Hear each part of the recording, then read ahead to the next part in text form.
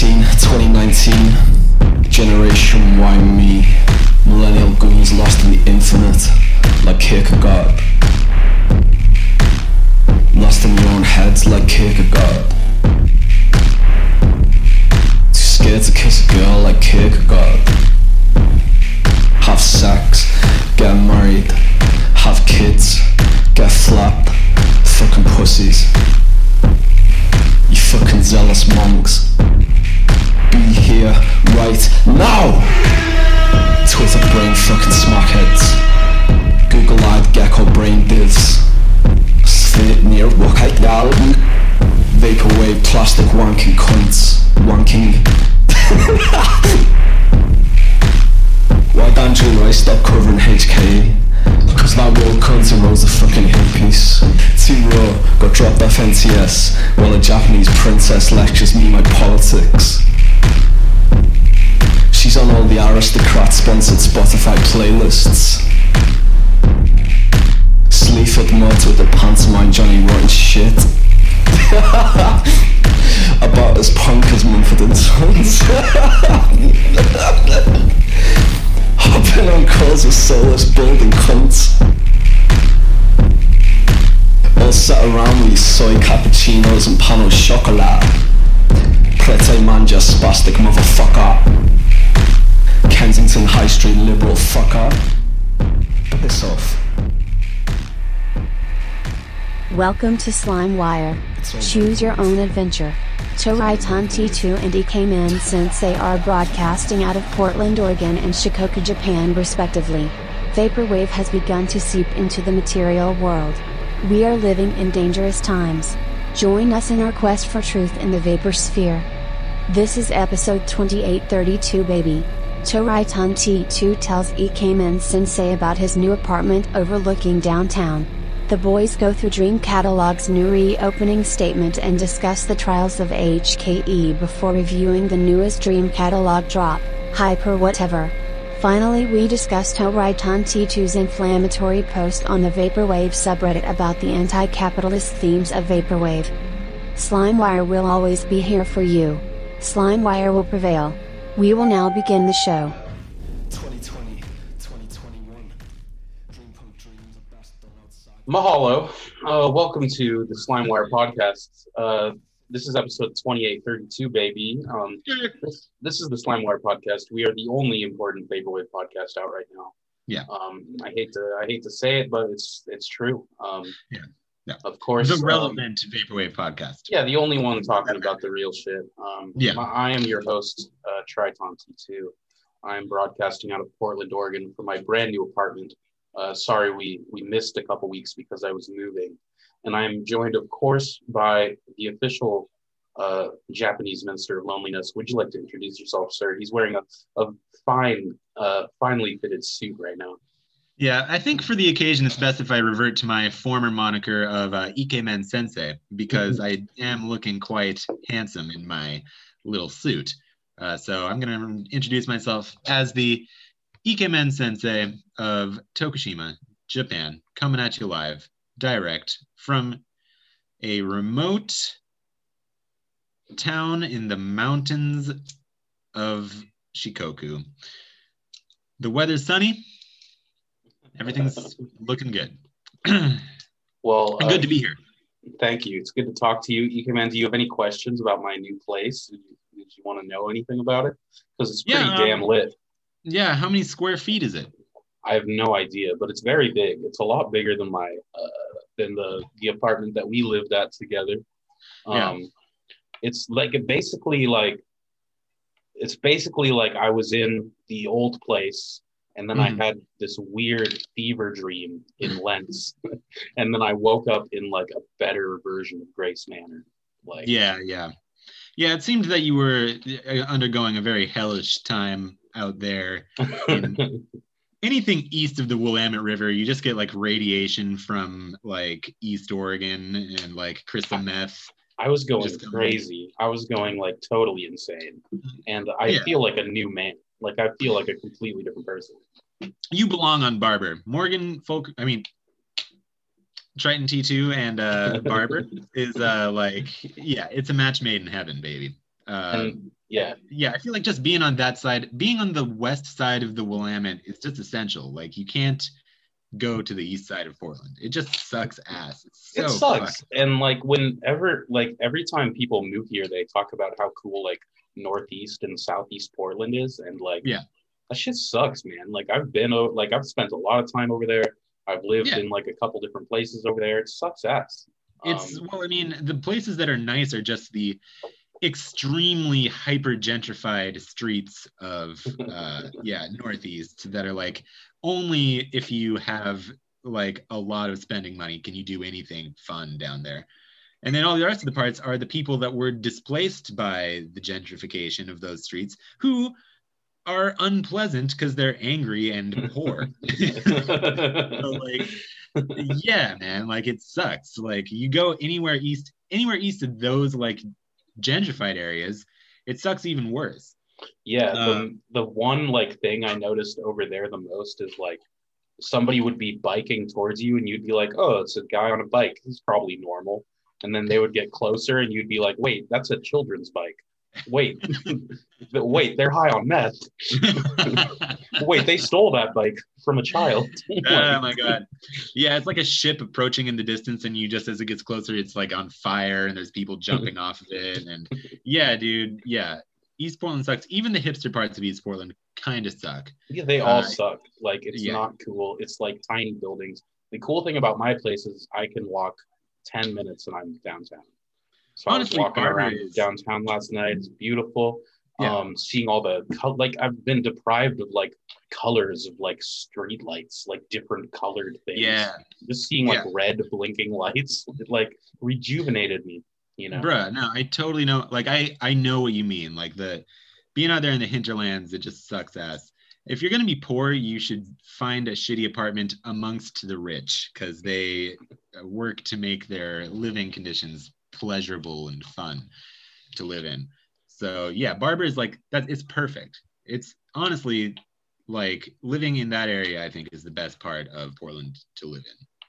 I will say one thing I've noticed since moving up here into a very affluent neighborhood is that over here, a whole lot of white people, whole lot of Black Lives Matter yard signs. Where I was previously living, whole lot of black people, zero lawn signs. yeah. They're not putting up lawn signs. They don't care. Yeah, it's a middle class revolution disguised as something else. But have you been to Swan Mart yet? Oh yeah, it's beautiful. Nice Asian lady that barely speaks English, you know, ringing you up. They got all the cool shit. They got Rap Snacks chips, you know, the chips that are like based on rappers. What? You never heard of Rap Snacks?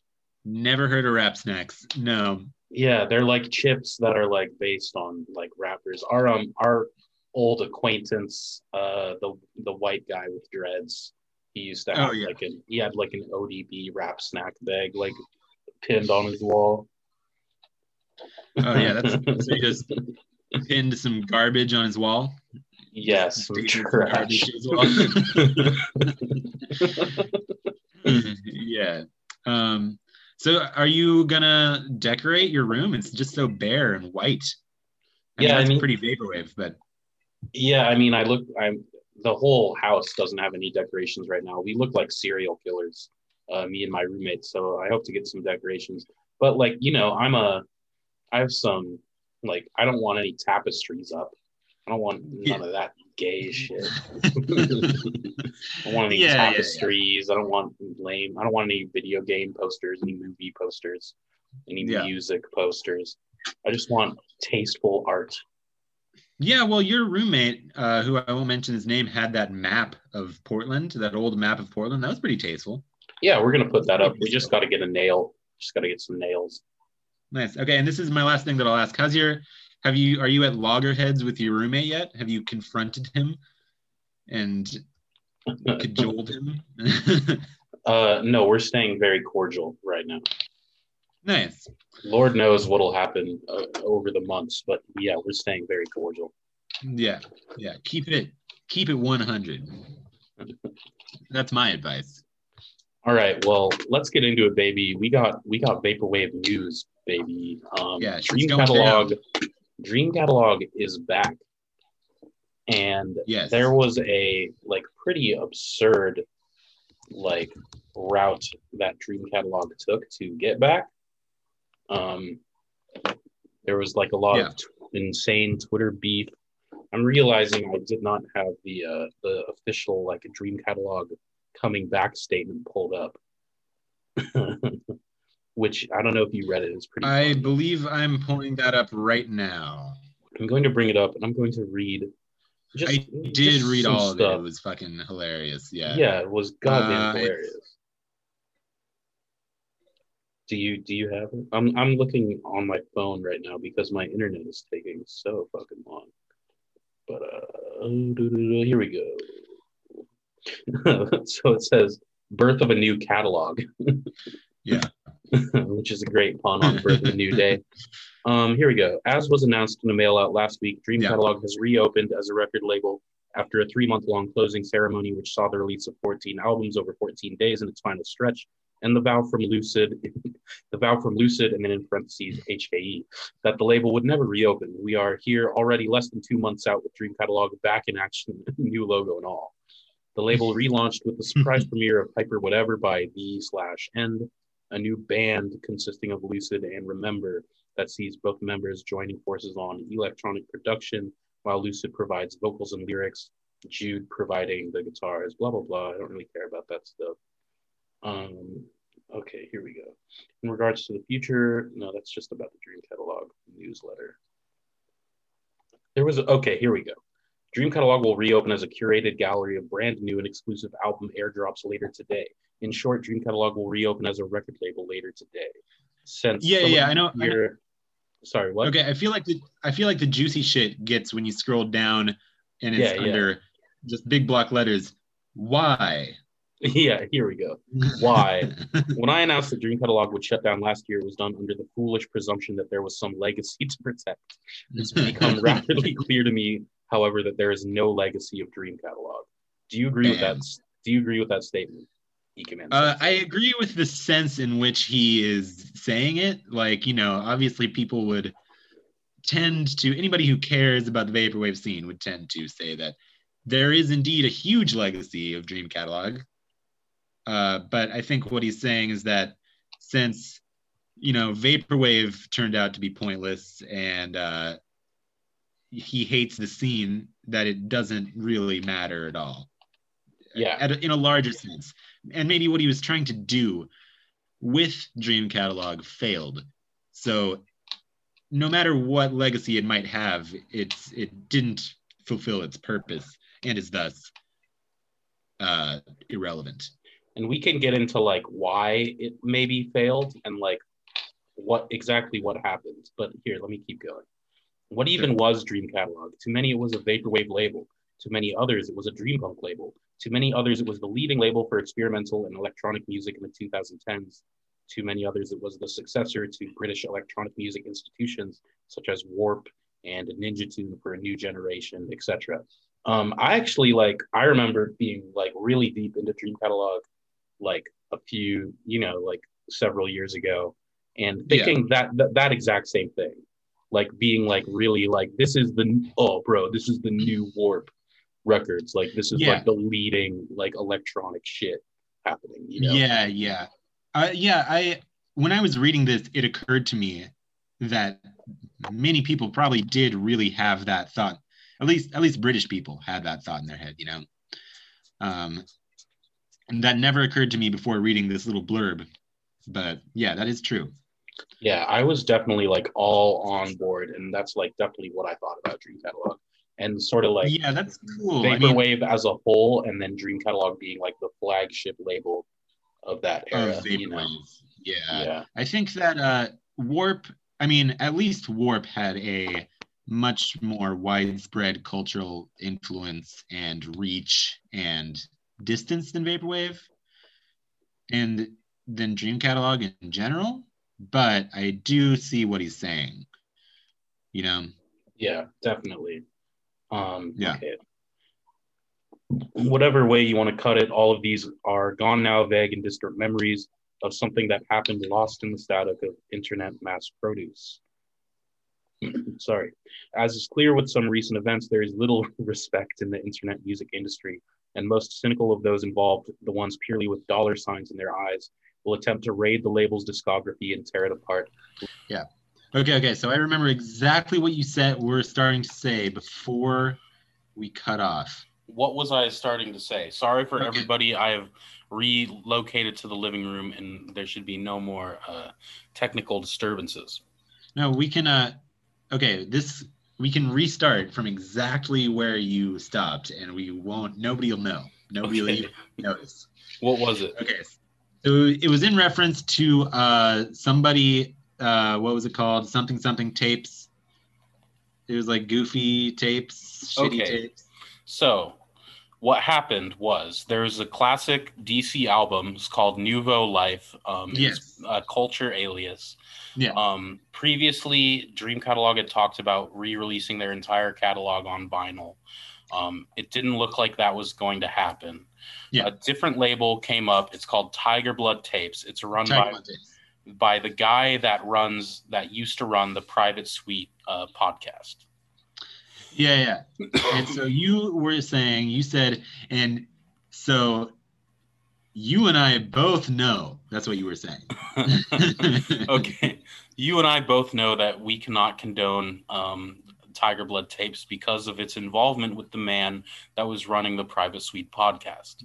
Of course. We have to roll with we have to roll with DC on this one. I'm sorry. We're rolling with Dream Catalog. Yeah. Anyway, so HKE got upset on Twitter, and sure. I guess this has happened many times where different vinyl vaporwave labels will come up and snatch albums from the DC like repertoire, the DC catalog, and put them out on vinyl, and most of them like sell out and do very, very well. Yeah. So I saw the way that he's coming from this idea that like he's looking at all of these new vaporwave labels popping up, and all these guys see are dollar signs. It's really. So we're talking about number 3. Yeah. Paragraph number 3. Number 3. So it's easy now, like, to start like a vinyl label and put out like a really popular like old school vaporwave album and make like a bunch of money, and it might not have anything to do with like the original creator, the original like like how the album like originally came out, and it sort of like sidesteps the original label. I lost my fucking. Okay, here we go. Initial announcement. Okay, so what do you think about that? So the idea of other vaporwave labels taking HKE's album and leaving a pointless empty husk standing there, regardless of any attempt to preserve a legacy. Yeah, it was not HKE's album, but just the general idea of like he believes that Dream Catalog was a big factor in making these albums really popular, and that's why they're so popular now, is because they were on Dream Catalog. Because I mean, I remember when an album came out on Dream Catalog, it was like, oh shit, like, oh shit, the new Dream Catalog drop. Yeah. And so that's the entire reason that these albums are big. And I think, like, is there merit to this idea that there are these vinyl labels popping up, just sort of capitalizing off of classic vaporwave albums in a very capitalistic way, which stands which is, juxtapose that with the original sort of anti-capitalist themes of vaporwave. The original punk ethos of vaporwave, and the fact that probably these albums were released for free on Bandcamp on Dream Catalog originally, right? Yeah, definitely. They were. Back when they were still edgy, hot, and new, and it was still kind of a risk to bring them out. I mean, not a risk so much as like a Yeah, it was. There was definitely risk involved because you're sampling music, you know. And that's true. That's true. Yeah, I mean, the obvious counterpoint here is that we're contradicting ourselves because it's vaporwave and people should be free to sample whatever they want. Why not sample an entire album in the form of just stealing it and re-releasing it on your label, right? For money, yeah. Yeah, for money. Yeah. Yeah, that is kind of vaporwave. I never thought about it like that. It is a little vaporwave if you think about it.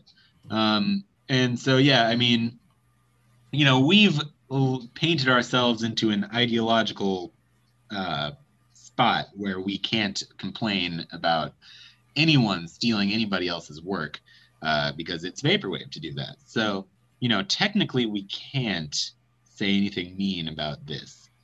But it is, yeah, no, I get where he's coming from. It's shitty. Yeah, I understand. And I do understand I do feel that a lot of these vinyl releases coming out lately really are just for money. Cash grabs. Yeah. Yeah. Yeah, I mean, well, yeah, it's part of the mainstreamification of vaporwave. And now that there's a market for it, yeah, people are trying to capitalize on that market and release. I imagine, so when you say that these guys are basically taking these classic albums and re-releasing them, really they're just basically getting a limited run vinyl pressing for these old albums, right? Yeah. I don't know. Well, this raised a lot of controversy because Tiger Blood Tapes had not yet announced that they were releasing this album on vinyl. So he was spilling insider info. And so, yeah, nobody knows exactly like how big the pressing was going to be, how much the vinyl was going to cost, or, you know, or if it was going to make any money or how much money it was going to make. Oh, so it never actually got released. So not yet. Yeah, it was insider info being spilled because HKE and Culture like talk to each other. Like he knows that artist, you know. Yeah. So yeah, I mean,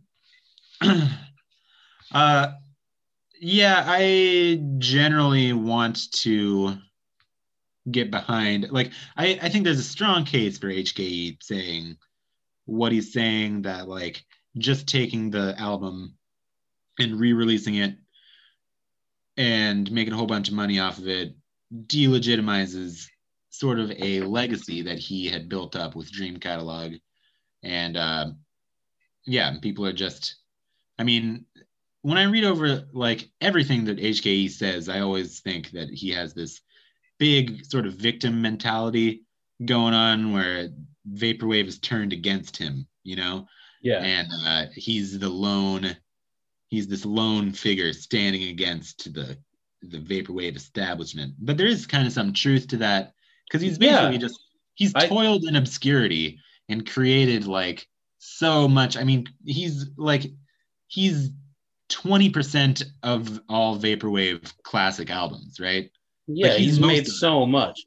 And like like if you like even outside of like vaporwave and vaporwave classic albums, like when I think of like who are the genius artists of like 2010s, like who like has really been making shit that like goes further than anything else, it's like you can count them on one hand, and HKE is one of them, like in my opinion. For sure. Every time you listen to an HKE release, I mean, the like sonic palette is different yet recognizable. And yeah, I mean, just in terms of output over quality, like output divided by quality, like, yeah, I mean, he's obviously a savant and a genius. And yeah, has established so much of a certain part of vaporwave, like a certain aesthetic of vaporwave, and inspired so much of, so like, like I feel like you should actually take seriously the idea that he has a legacy to preserve.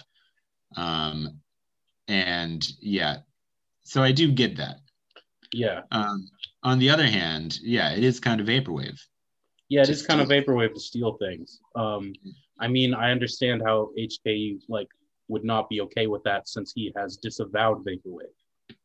But that is, that's semantics. Pure semantics. I guess to go back to the other thing that you were saying about this like sort of victim mentality that like feels sort of real.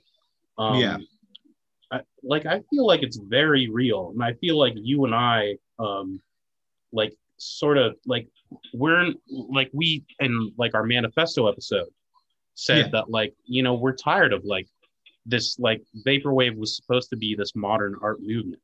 It was supposed to be this like found art postmodern thing that existed like outside of traditional music, existed outside of like the traditional music industry, and you do feel a little bit insane like seeing vaporwave grow and just become like this spot where it's just about like retro video game enthusiasts and furries and like shit like that. And like I do sort of feel like a crazy person like looking at that and being like, no, that's not what it should be at all. And then like, but everybody else in the vaporwave scene is being like, no, it's better than ever, Yeah. So I sort of get that, Yeah, no, I totally get that. And like, that's like, he is obviously a person that has, like, although he's super egotistical and kind of manic, like he has very high, not ideological, but conceptual ideals that he wants his music to live up to. And he's just not, the current state of vaporwave isn't living up to that legacy. Yeah. But yeah, I don't know. Yeah, I do. Yeah. So like, again, like I want to be on his side. And I think that, insofar as like, in regards to like other vaporwave people that share our viewpoint on vaporwave and on art in general, I think HKE probably comes the closest to anyone, Yeah, that's like out there and saying stuff. I think there are people that like there is like a divided camp of vaporwave that is like sort of against what it's becoming. But they're pretty few and far between, at least when you're like paying attention to like vaporwave Twitter. For sure. Okay, let's keep going. So that we left off with, leaving a pointless, empty husk standing there regardless of any attempt to preserve a legacy. The 2010s is long over and people have already moved on. There is nothing worthy of preservation anyway. Rather than let this corpse of what once was fester and be chewed away slowly by maggots, I thought to myself during a recent walk around town, why not dance in the dust around the bones of the skeleton and raise some new spirit out of it? This is my patch of land after all, and I can graffiti all over it if I so desire. I say yes, proceed to graffiti all over Dream Catalog. Absolutely, yes. I love every time people are mad at what Dream Catalog is doing, that like supports the artistic concept of it even more, Yeah. All right. Yeah, for sure. Okay. I got nothing to add to that. What's even a record label in today's world but a glorified Bandcamp page that organizes the production and selling of merchandise anyway? If an artist can upload their entire discography to Bandcamp, Spotify, Audius, and wherever else with such great ease, then what's the use of a label at this point? So when I said that, like, the spark of this outrage was over the stealing of This Culture album by Tiger Blood Tapes. After that, HK got into like a lot of spats with like a lot of people, and the man just started riffing, and he riffed hard, man.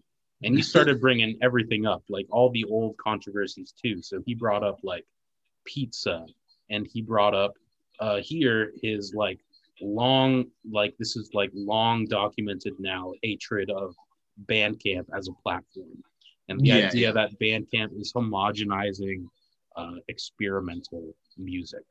So I don't know. Do you have any thoughts about that? I don't know. Bandcamp seems, in comparison to all, I think, you can't, there's nothing you can say specifically about Bandcamp that you couldn't say about any other streaming service except worse, Yeah. So I don't see why Bandcamp specifically, like, I think probably the fact that there is a lot of experimental music on Bandcamp points to the fact that it is the least exploitative out of all of those. I don't know if that's a fact, but it seems like it is relatively less exploitative and commercialized than Spotify or any other streaming service. So yeah, I mean, I think that you can generalize anything that a guy might say about Bandcamp to just the concept of music streaming in general. But yeah, I don't know. There's also a point there that, like, going against, like, you should be against Bandcamp and Spotify and all of these other platforms because they exploit artists. But you shouldn't be against them. But I think there's a certain kind of criticism that comes from people that want underground music to stay hard to find, so that there's some kind of like status to being the guy that knows the most about it, Mm-hmm. And that is not really a valid, I don't think that is as much of a valid criticism, although I do understand that, like, having experimental music being sold in, like, a physical location or being sold just even on the internet but in a non-centralized way, it gives it gives you a sense that it's part of your life world, and it makes music into more of like a hobby and something that you can engage with a little bit more. But other than that, yeah, I don't necessarily agree with the idea that Bandcamp is homogenizing experimental music. I think that it's I mean, I think the, like, main idea is that, like, if you're putting out, like, some, like, experimental music on Bandcamp, it, like, sort of becomes just like a Bandcamp page rather than like an album or like an artistic statement. I think that's what he's saying. Okay. I'm not sure. I don't really have any thoughts about that. Yeah, well, I think that this is the start of the latter half of this screed that does kind of get interesting, because it kind of sounds like with paragraph number 7, with all this being said, Dream Catalog is now purely a piece of internet real estate I can use to my advantage and to the advantage of artists I want to rep. We won't attempt to be known for any particular style or genre like the dream punk, and especially not vaporwave. A vile, wretched genre. That's so funny, man. Yeah. A vile, wretched genre. I will release on here whatever I think is good and deserves to be heard. That could range from dream punk to flap, metal to classical, whatever. Who knows? I think that, like, so it sounds like basically what he's saying is, I'm just going to use the clout of Dream Catalog to just as an attention grabber for artists that I want to draw attention to. Mm-hmm. Like, it's like the least possible, like, in terms of any form of organizing music, like, be that a record label or a music streaming platform. It's like the least organized possible. It's not even like a label, it's just the music that some guy likes, which seems pretty cool to me. Yeah, I mean, that's what an auteur is, right? Like, just somebody shoving, like, putting their hands all over, like, the stuff that they release throughout other people. Yeah. I mean, yeah. And I'm excited for that. Like, I'm excited to hear what comes out of Dream Catalog in the future if it remains open, Yeah, for sure. I mean, there were labels that were like Fool's Gold Records was something that had a bunch of different genres on it.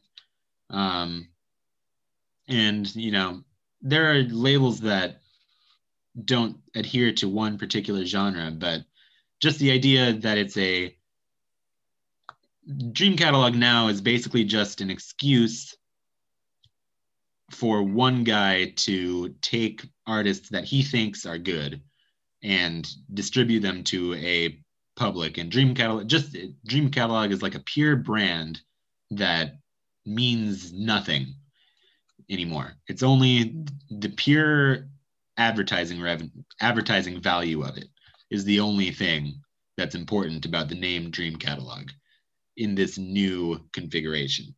Mm-hmm. Which brings us to, or did you have something else? No, I'm good. Okay, which brings us to number 8. There are a group of brilliant artists I feel need a context for their music to thrive. This has become evident to me since Dream Catalog shut down. This new Dream Catalog can provide that context. And then going forward, artists can upload that's just like stuff about how the label will work. I don't really care about that stuff. I will attempt to focus Dream Catalog on the same type of artists I've built the label's identity around, which tends to be innovative, working class British artists who don't have the money or connections to get into the fake bullshit London industry. Oil and Water. There will also be releases from non-British folk and brand new names as ever too, while distinctly attempting to avoid the type of pricks who only use independent labels as a stepping stone to industry ladder climbing bullshit. Can smell them from a mile off now. Which brings us to the other like Twitter spat that HKE got into, where he was like going really hard at AG Cook and PC Music and Hyperpop, and saying that AG Cook is a rich kid who like paid for his music to get released, and HKE is a poor guy who built his label up from the ground by himself, never had any of these industry connections. And then he takes it further by saying that the whole hyperpop scene ripped him off and 100 gecs ripped him off. And so that's where I think that's like, and then we'll talk about it when we talk about that album, Hyper Whatever, which is why he's going really hard against like music industry type, as he says, socialists with middle class bank accounts, you know.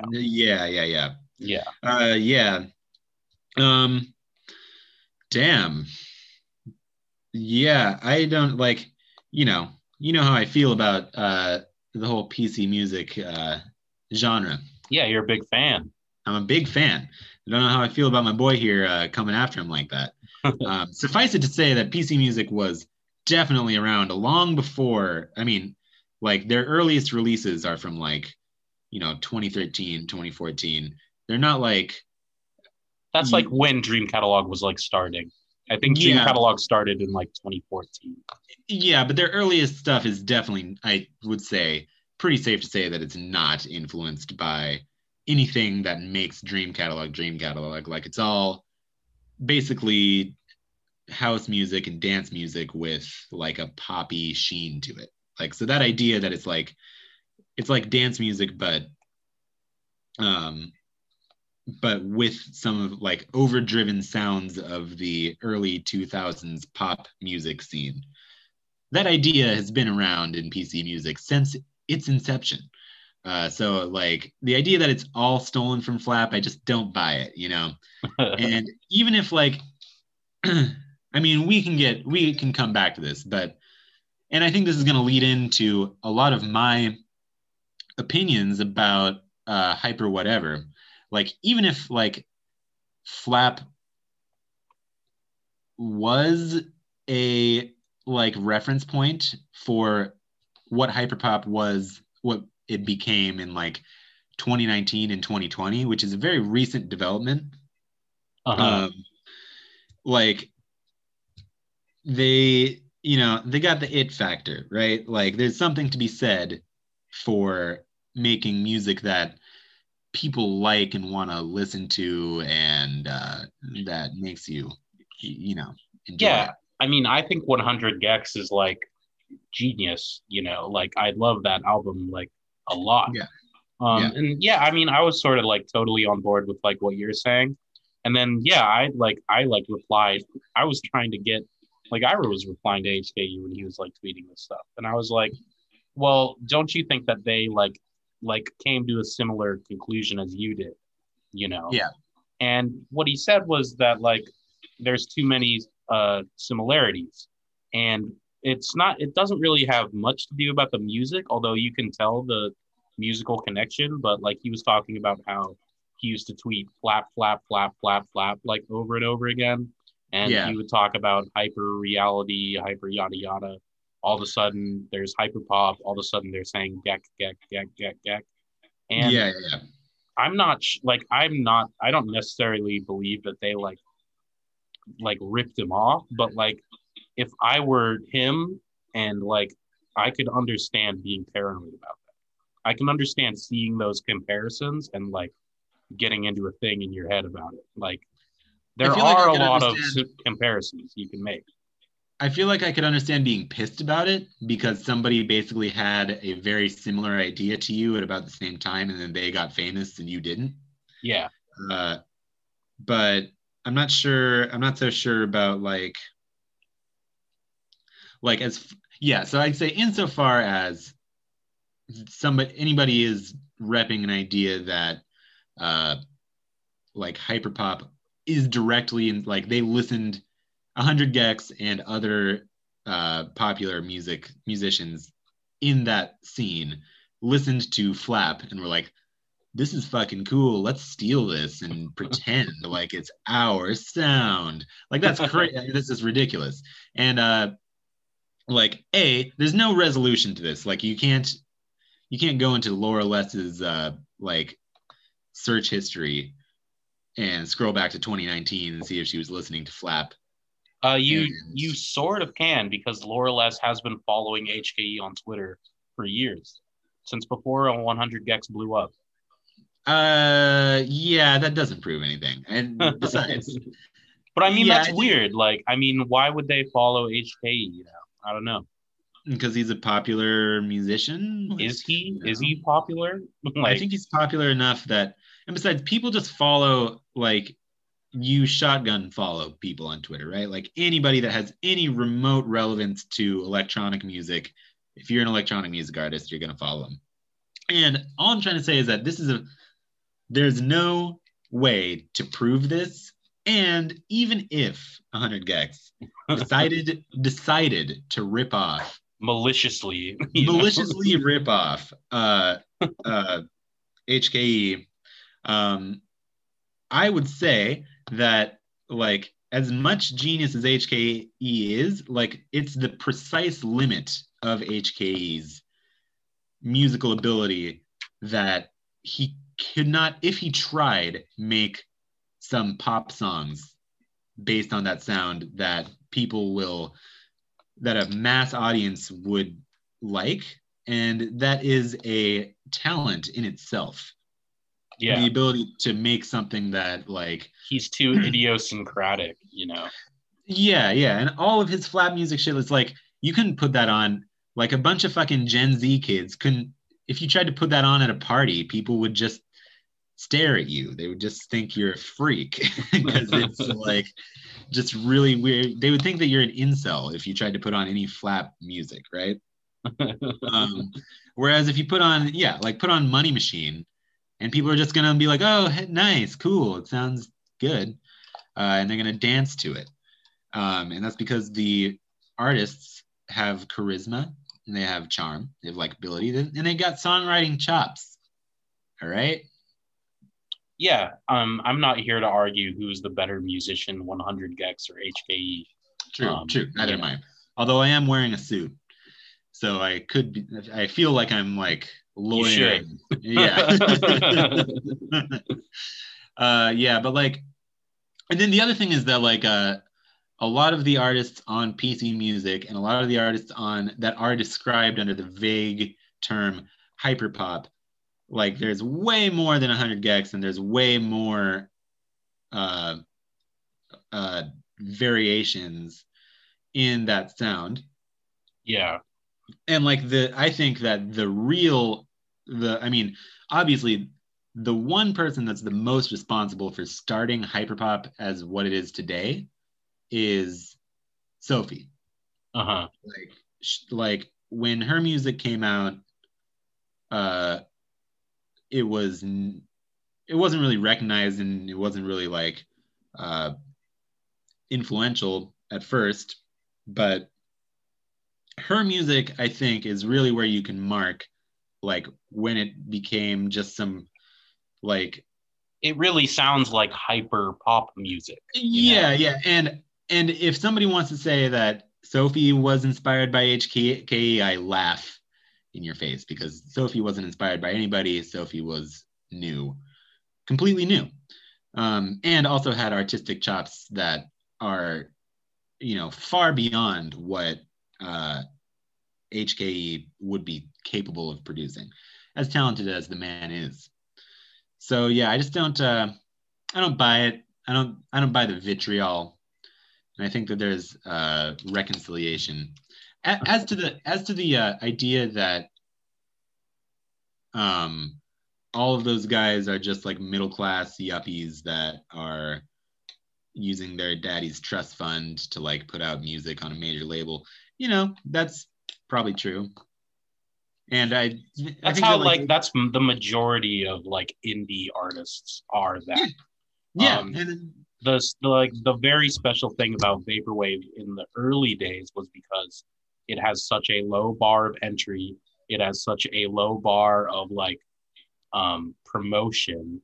Like it can't no vaporwave artist is trying to get in the magazines like somebody like A.G. Cook might be, and so like I understand where he's coming from in that those early like Dream Catalog days, they were setting themselves apart as being something that was built from the ground up, with zero industry connections,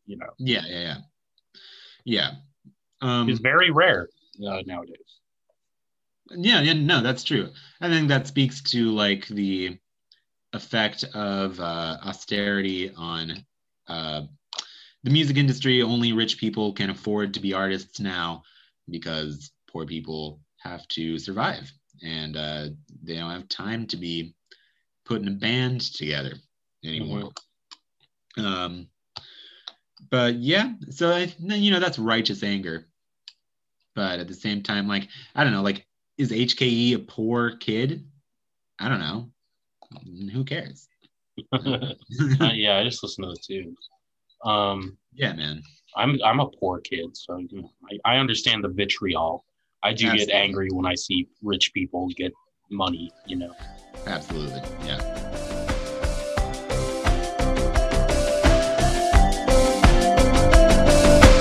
Slime Wire. Choose your own adventure.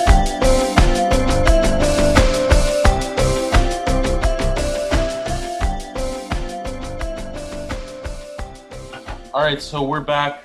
This is Triton T2 with Ikeman Sensei. We are re-recording. Yes, take two. We screwed up. We done goofed. Yeah. Last time we talked. Better of us. Yeah, last time we talked about this, we got a little heated with each other, and it just wasn't good. It just wasn't good content for the pod. It was a little bit too cringe. So it was a little bit too personal. Airing our dirty laundry out there for everyone to see. Nobody wants to know about that. Yeah, deep down we hate each other, but like we also love each other. So yeah. I mean, we love each other exactly as much as we hate each other. So things. This was destined to happen. We all knew it was going to happen one day. If you want like access to the raw audio of like the real podcast, the Lost podcast, like, yes, you can DM me and offer me any amount of money and I'll probably send it to you. But but we're not going to publish it for the sake of the pod. We're going to be the better men, and we're going to re-record this portion. So we're talking, of course, about as of this moment, the newest Dream Catalog drop, Hyper Whatever, by The/End, which is a quote-unquote band consisting of HKE and Remember another Dream Catalog alumni. And it is an album that is like directly related to all of the HKE Twitter beef and like stuff that we talked about in the beginning portion of this podcast. So, yes. You know, Evan, or Ikemen Sensei, what were your thoughts about this project? Well, so I thought that the move to like a live act was brought some highs and lows to the project, right? So like the live instrumentation was like recorded really interestingly. I thought it was interesting to see HKE's take as a producer on what he would do with live instruments, like those drums on like the live drums on a lot of the tracks are recorded in such a way as to sound really like I've never heard live drums sound like that, you know? So mostly I liked like HKE's production game is as on point as it's ever been, and as creative as it's ever been. And I do kind of like, I mean, I think it's, as you were saying before, this was an album that was created in the heat of the moment. This is an album that was created with a lot of passion behind it. Very much so, yeah. Yeah, and yeah, so those aspects about it I liked. But I kind of felt like, you know, the/end is supposed to be a attempt by HKE to move beyond vaporwave. You know what I mean? To move into a new realm of music, call it dream punk or whatever you will. And I just felt like there was something amiss, like judging it as a vaporwave album would be one thing, but this is something that's presenting itself as like normie music, you know, like regular music with a... Yeah, I would like slightly disagree there, because it is it's obviously not supposed to be a vaporwave project, but I think it is very much in the realm of like the greater scene of internet music, and one would not, like, it'd be impossible to comprehend this project without understanding vaporwave and like what it is, and like, yeah, and furthermore understanding HKE's like own vitriol against vaporwave and the like literally very specific Twitter threads that he had been in like the week of recording this project, you know? Yeah. But so like, if you're, I mean, I don't know, like holding it to a standard of where it's conceptual art and it's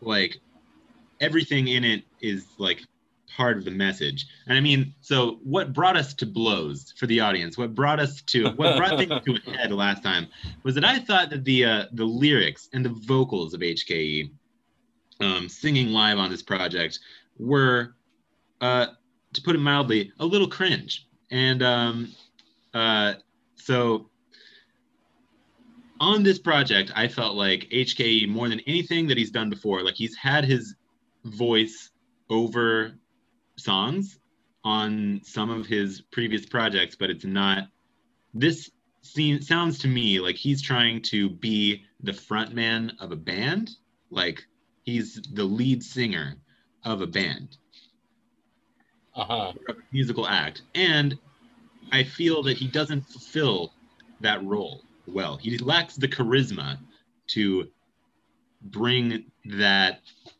to be able to play that role fruitfully. And you can hear it in his voice, and you can hear it in the way that he just doesn't deliver on his vocals.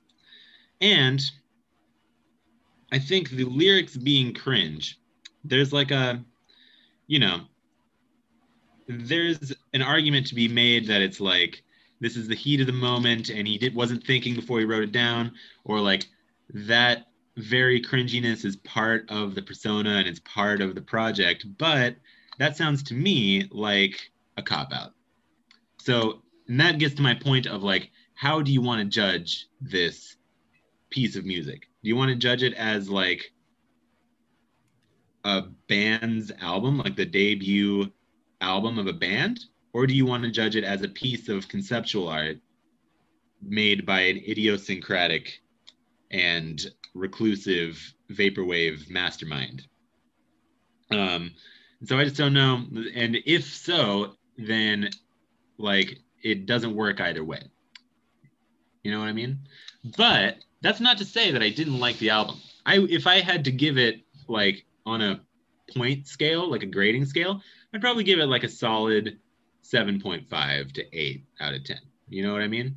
Yeah, I mean, the way I think about it is like, I think it's like super, like the main thing that interests me about it is that it exists in like a very specific place and time. It's something that like couldn't have even been made a week before or a week after that it was made. I view it as a piece of conceptual art. Through listening to HKE's music a lot, like I've grown pretty used to HKE's voice, and you know, while it's not perfect, I do appreciate what it is, and I understand the I truly do feel and understand the anger and the vitriol in a lot of the tracks on this project. That being said, it's not something I would play for like my friends or anything. Like it's something that I can listen to by myself and think deeply about the vaporwave scene and everything that HKE is saying. And I think a lot of what he's saying is I think it's like pretty true. Like a lot of the things that he's saying, I know that like there are lines here and there that are cringe, but I mean, if you look at it as like it's sort of like a spoken word or rap project, and you know, if you look at there's many rappers that have lots of cringe lyrics, and I'm able to look past it. I think it is a pretty intense, pretty interesting project myself, and I like it a lot. And I think it like represents like the fact that it is so different from like everything that Dream Catalog has been putting out like previously. It like is even different from all the flap stuff that HKE has been doing. Like it represents like the idea that Dream Catalog is supposedly going to move forward towards more conceptual pieces, and you know, everything we said in the first half of the episode, that like Dream Catalog is now just going to be the place where HKE drops whatever he personally finds important in the realm of music, and I'm excited for that. You know, I'm excited for that too. I'm excited for that too. I just couldn't get over having to listen to that guy, you know. Yeah, I mean, it doesn't bother me. It bothers you clearly, but it really does. I find it fine. So you know, this is one of those moments where Ikemen Sensei and Triton T2 have to agree to disagree. Let's agree to disagree. We have to agree to disagree, like men, and we have to do it nice. We gotta be men about it. Yeah, and we're not going to go to blows and start insulting each other, and you know, like last time. So, although it does make for a good podcast. And I do look forward to the day when we can refine our craft to the point where we have heated disagreements and it doesn't sound lame and weird. That's probably impossible, but we'll try. I would say that the best thing we could do, the best content we could possibly have, is if we had a fierce, sustained ideological debate over the course of the entire podcast, and it sounded like cool and like we knew what we were talking about and shit. So I think that's a goal to strive for, and I'm excited to keep diving for it. Well, yeah, I mean, that'll come. This podcast is still in its infancy, and it will grow into a multi-year project, a multimedia conglomerate. And, so stay tuned in. Just be ready for what SlimeWire is going to bring to you in the coming months, coming years, coming decades. Yeah. Disagreements, hatreds, envies, and clashes, ideological clashes are in the works. Okay, well, speaking of ideological clashes, the other topic we wanted to get to today was that I personally inflamed the subreddit recently with a why don't you just read the post, Evan? I mean, you have it there. I don't have it up. It up. People, he blew it up. He blew up the Vaporwave subreddit, and he said that Vaporwave is inherently leftist and anti-capitalist. Skirt. At least it used to be. Swag. Sorry, buddy. That's just how it is, but I'm open to discussion. Sorry, buddy. That's just how it is. That was my favorite part of the whole thing. I thought, I made like a pretty good point, and I thought I was funny in doing so. I thought I was trying to start a discussion, but, I got a lot of vitriol back at me.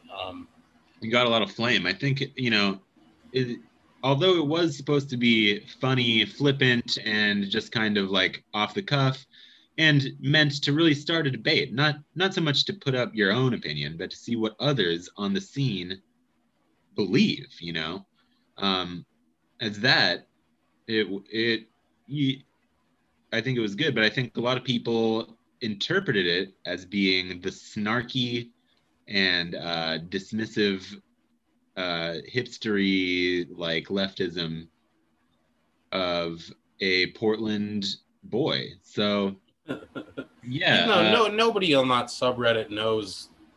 They don't know who I am. They don't know where I'm posting from. A lot of them definitely got that idea that it's yeah, you're probably right. And so there were a lot of people who were just kind of really pissed off. But there was some discussion that was created from it. Most people, so like a large amount of people were just like, yeah, can we not talk about this on the subreddit? I just want to like look at pictures of like old cars and like cassette decks and that's the most I got out of it was people being like, why does everything have to be about politics? Get this shit out of here. I just want to, you said it before. I just want to relive my childhood nostalgia. Yeah. And I think that's like, I feel like that's not what Vaporwave is, and it's never what it was. And if that's what you think Vaporwave is, that it's literally just about reliving what you thought you felt during your childhood, like that's just like, why do you want that? Don't you want more out of like arts and like and I feel like if you like music at all, then the general idea of like, no, I don't want to talk about it, I just want to enjoy it, leave me alone, is like, I don't want to think about it at all, I just want to consume it mindlessly. Like, it's ridiculous. Like, it's insane. And it's just kind of sad that people are like that, I guess. But like, I feel like if you at least take music somewhat seriously and Vaporwave somewhat seriously, then you have to at least acknowledge that like the anti-capitalist Vaporwave themes are at least like a part of it, they're at least there. And like what I would say is that it's not about like, yes, they are like, they're literally obviously there. So I eventually people were like, well, you can't like say that without having an argument. So I was like, well, I mean, look at the Vaporwave Essentials Guide and look at like some of the album covers and some of the titles of the albums.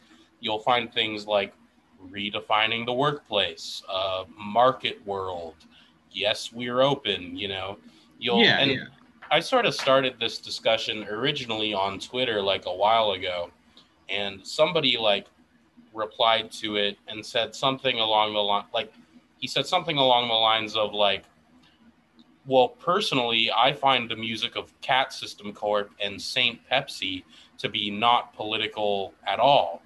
And I said, well, like, literally look at the names of those artists and like tell me that there isn't any, like, it doesn't have to be like obviously leftist, but like at least there's something like, about the capitalism, and there's something about the economic system that produced all this stuff that is within that is trying to point out, you know. And you can even go back to the very earliest like ideologies about vaporwave, where the whole idea was that you were like stealing music and re-releasing it under false names for free on Bandcamp, you know.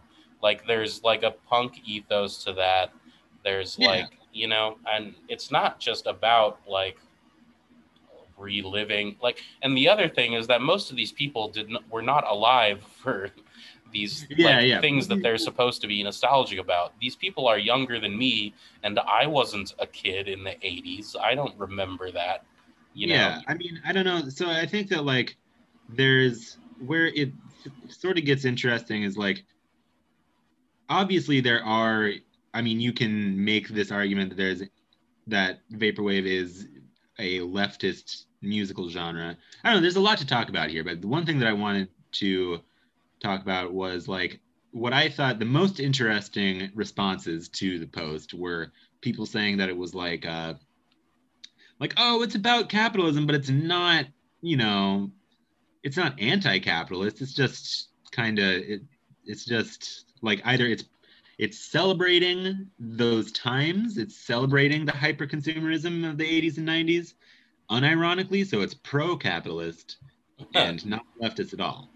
Or it's like, sure, there's like, it's just ironic about consumerism, you know? Like one of the comments that I thought was interesting or funny was by Gemitarius. He said, I think it's just supposed to be ironic without being political, like realizing how stupid life turned out to be and how meaningless using nostalgia and juxtaposition of opposites, loss of meaning and core. Being political is taking a stance with the political party or system. Vaporwave is just art. And it's like, I don't know, like realizing how stupid your life turned out to be and how meaningless it is. There's like, you know, there's like a political element to that. That's like your life is stupid and meaningless because you didn't have any opportunities to make it, you know, worthwhile. Yeah, and like what I'll say is like, if you like don't subscribe to leftist politics, like that's fine, and I can understand why if you really like vaporwave and you're seeing somebody come in and describe it as leftist, I can understand why you would be upset about that. But I mean, you have to have some sort of argument to back it up beyond just like get this shit out of the subreddit. One of the mods of the subreddit said that they had 4 different reports about this post and that they weren't sure whether or not they should keep it up. So I asked them what the reports said, and he sent me a screenshot. One of them says, "Can I go anywhere without listening to this shit?" One of them says, "This is spam." One of them says, "Not vaporwave music or discussion." And one of them says, "This is misinformation." I mean, that's ridiculous. It is vaporwave discussion. It's not misinformation. It's not spam.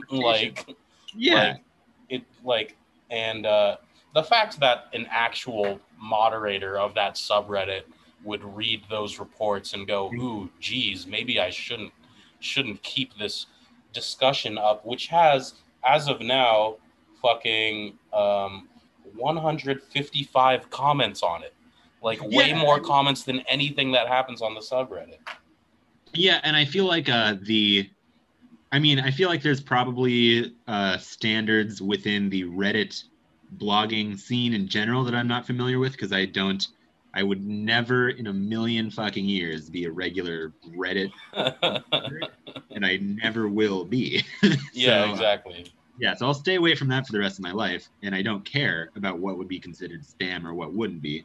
and then there's probably standards within this specific subreddit, and I also don't care about those. But like, so I imagine that like this, I could see how your post would violate some of those standards, because it is like, you know, it's very short, and it's you could just interpret it as somebody trying to piss people off, right? Yeah. Is in our hellish political era, any attempt to start any kind of political conversation is now interpreted as bad faith acting and just trying to piss people off and bait people. I'll admit I did not prepare like a good argument for the original post, but I feel like it's obvious enough that I just don't think that, like, I think why should it be bad or like shit posting to just post something like, hey, I think vaporwave is this. What do you guys think? I want to hear your opinion. You know, like that is a classic way to start a discussion. I don't think you have to write a big paragraph. Like you're not trying to put out your ideas. You're trying to hear what other people think about it. And I know that it was made in basically good faith. So about that, it's like, yeah, I don't know. If this is considered a poor quality post or an offensive post, then you should take a look at like what you're doing within the Reddit Vaporwave subreddit. I don't know. Yeah. Yeah. Because and you look at all the other ones, and it's literally just every single one is like, oh, dude, I like new mixtape dropped. Check it out. You know. Yeah. Or like top 10 retro synthcore wave, like, you know, top 10 lists and shit like that. So it's just like, I don't know, like BuzzFeed style discussion, like listicles and shit. Yeah. I would like to read the description of the Vaporwave subreddit really quick. So global capitalism is nearly there. At the end of the world, there will only be liquid advertisement and gaseous desire. Sublimated from our bodies, our untethered senses will endlessly ride escalators through pristine artificial environments, more and less than human, drugged up and drugged down, catalyzed, consuming and consumed by a relentlessly rich economy of sensory information valued by the pixel. The virtual plaza welcomes you, and you will welcome it too. Yeah. Like, how can you not? Come on, dude. Yeah. Like, has this never occurred to you before? Like, like, keep your politics out of my vaporwave. I don't want to think about that here. Yeah, it's like, how can you possibly not draw that conclusion from this? And I mean, I feel like there's also a discussion that I think has been framed or been talked about elsewhere, but like there's a difference between the kind of nostalgia of vaporwave and of like other kinds of nostalgia. Like what I always think of is that Bruno Mars album that was like a Michael Jackson thing. Okay, like a Michael Jackson I guess Sayonara. Album. Yeah, I think it's all right. Sayonara to you. He released it. I can't remember when. It's a good album, but that's just kind of nostalgia, right? Like that album is just about like, hey, remember these times? Remember this cool like New Jack sound? Oh, that was cool music back then, huh? Let's relive it with my music. I'm Bruno Mars, and I'm Bruno Mars. Bruno Mars, let's go. I'm Michael Jackson. I'm gonna pretend to be Michael Jackson for a little bit. It's a great album. I actually really like that album, from what I've heard of it, and so there's that kind of nostalgia.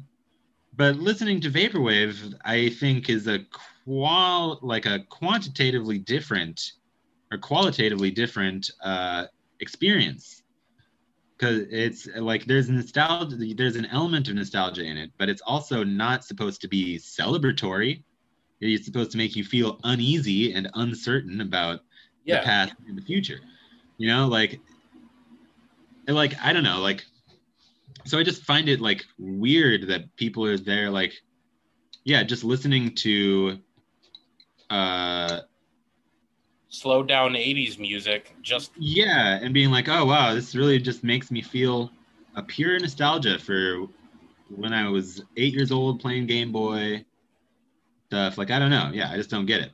Yeah, that's the main like modern vaporwave problem is like it used to be modern art and now it's like retro video game enthusiasts and like shit like that. And you know, I'd rather, like, my personal favorite vaporwave is stuff that is conceptual and has statements about art and life and the economy and like what we're all doing, and you know, that's what I would rather listen to.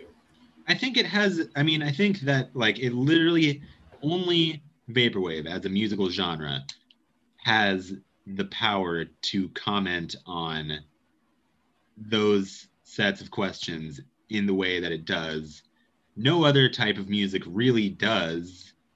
Like really just by listening to it can make you think about stuff like this, you know? Like there's like anti-capitalist music and there's like music with strong left-leaning themes, but it's mostly like punk music about that's like specifically about how we should all destroy the system and stuff. There's nothing that's like, oh, there's like a temporal loop that's being created in late capitalism as we all run out of ideas and turn to recycled versions of things from the past. We begin to lose all sense of time itself and, you know, stuff like that. So yeah, I don't know. Well, I guess, I mean, that's that. You can go check out that Reddit post. You know, drop a comment. Give it some upvotes. It doesn't have any upvotes. The fucking bastards went and downvoted it to hell. But it's also pretty old as of this recording. But maybe I'll reignite the flame. You should. Yeah. There is one last thing for this episode that I wanted to say. Recently, a very classic old school vaporwave artist called Lynn's Heaven Virtual Plaza passed away, unfortunately. So I don't know if you've ever listened to their music. I'll link you to like an album. They're like super old school. They had albums on Fortune 500, Business Casual, Ilanthus recordings, like a bunch of like OG vaporwave labels. They're like very, very good, very, very talented. And it sucks. They unfortunately passed away. I'm going to end the pod with a song from them. Since at the beginning of the pod, we were talking about how we can't associate with Tiger Blood Tapes because it's run by the Private Suite podcast guy. Well, ironically, they're doing a vinyl release of Lynn's Heaven Virtual Plaza, and supposedly all the sales are going to the estate of the guy. So, So rest in peace to Lynn's Heaven Virtual Plaza. Damn. Yeah. Not too bad. R.I.P. Yeah, R.I.P. Rest in peace. And I guess that's it. We will be back soon, and we're going to be talking Slime Language 2, baby. And we're going to be talking, we're going to bring you the Young Thug episode. The Young Thug extravaganza. You're going to hear things about Young Thug you never even dreamed about. I have so much to say about Young Thug. I can't wait. We have a canon of takes, an entire back catalog of takes, spanning virtually our entire time knowing each other. Yes. That will be all let out in the Thugger episode. SlimeWire covers Slime Language 2. That's a great title. Yeah. It's the episode we were born to make, and I could not be more hyped. While I was listening to Slime Language 2 in the car today, it just all came rushing back to me, the intense musical genius. Do you want to just some first takes? I just want to tell you that I think it slaps. Oh, it absolutely slaps. It's absolutely fire. Hell yeah. I feel so. So it's fantastic. I couldn't be more with it. One thing that I've kind of been ruminating about is that it seems to, I think it's of a piece with his later releases, but he's been gradually abandoning the kind of weird gender bent things that he used to do, and this seems like a much more masculine album than his previous work, which might be the result of like a lot of many different collaborators, because this sounds like an album that is not so much like Young Thug plus features, but like 5 dudes that had like an equal hand in making it, you know? So like that is something that I sort of miss from the heyday of Jeffrey, you know, where I think that reached its peak. And a lot of that music really sounds very fruity to me, you know? Yeah, definitely. And yeah, so I just think that's interesting, but it's also an absolute slap of a project. Can't wait to dig into it. Yeah, so everybody go listen to Slime Language 2, listen to that Lynn Seven Virtual Plaza album on Tiger Blood Tapes, and listen to Hyper Whatever by The/N, the newest DC drop. SlimeWire will always be here for you. SlimeWire will prevail. And sayonara. Sayonara.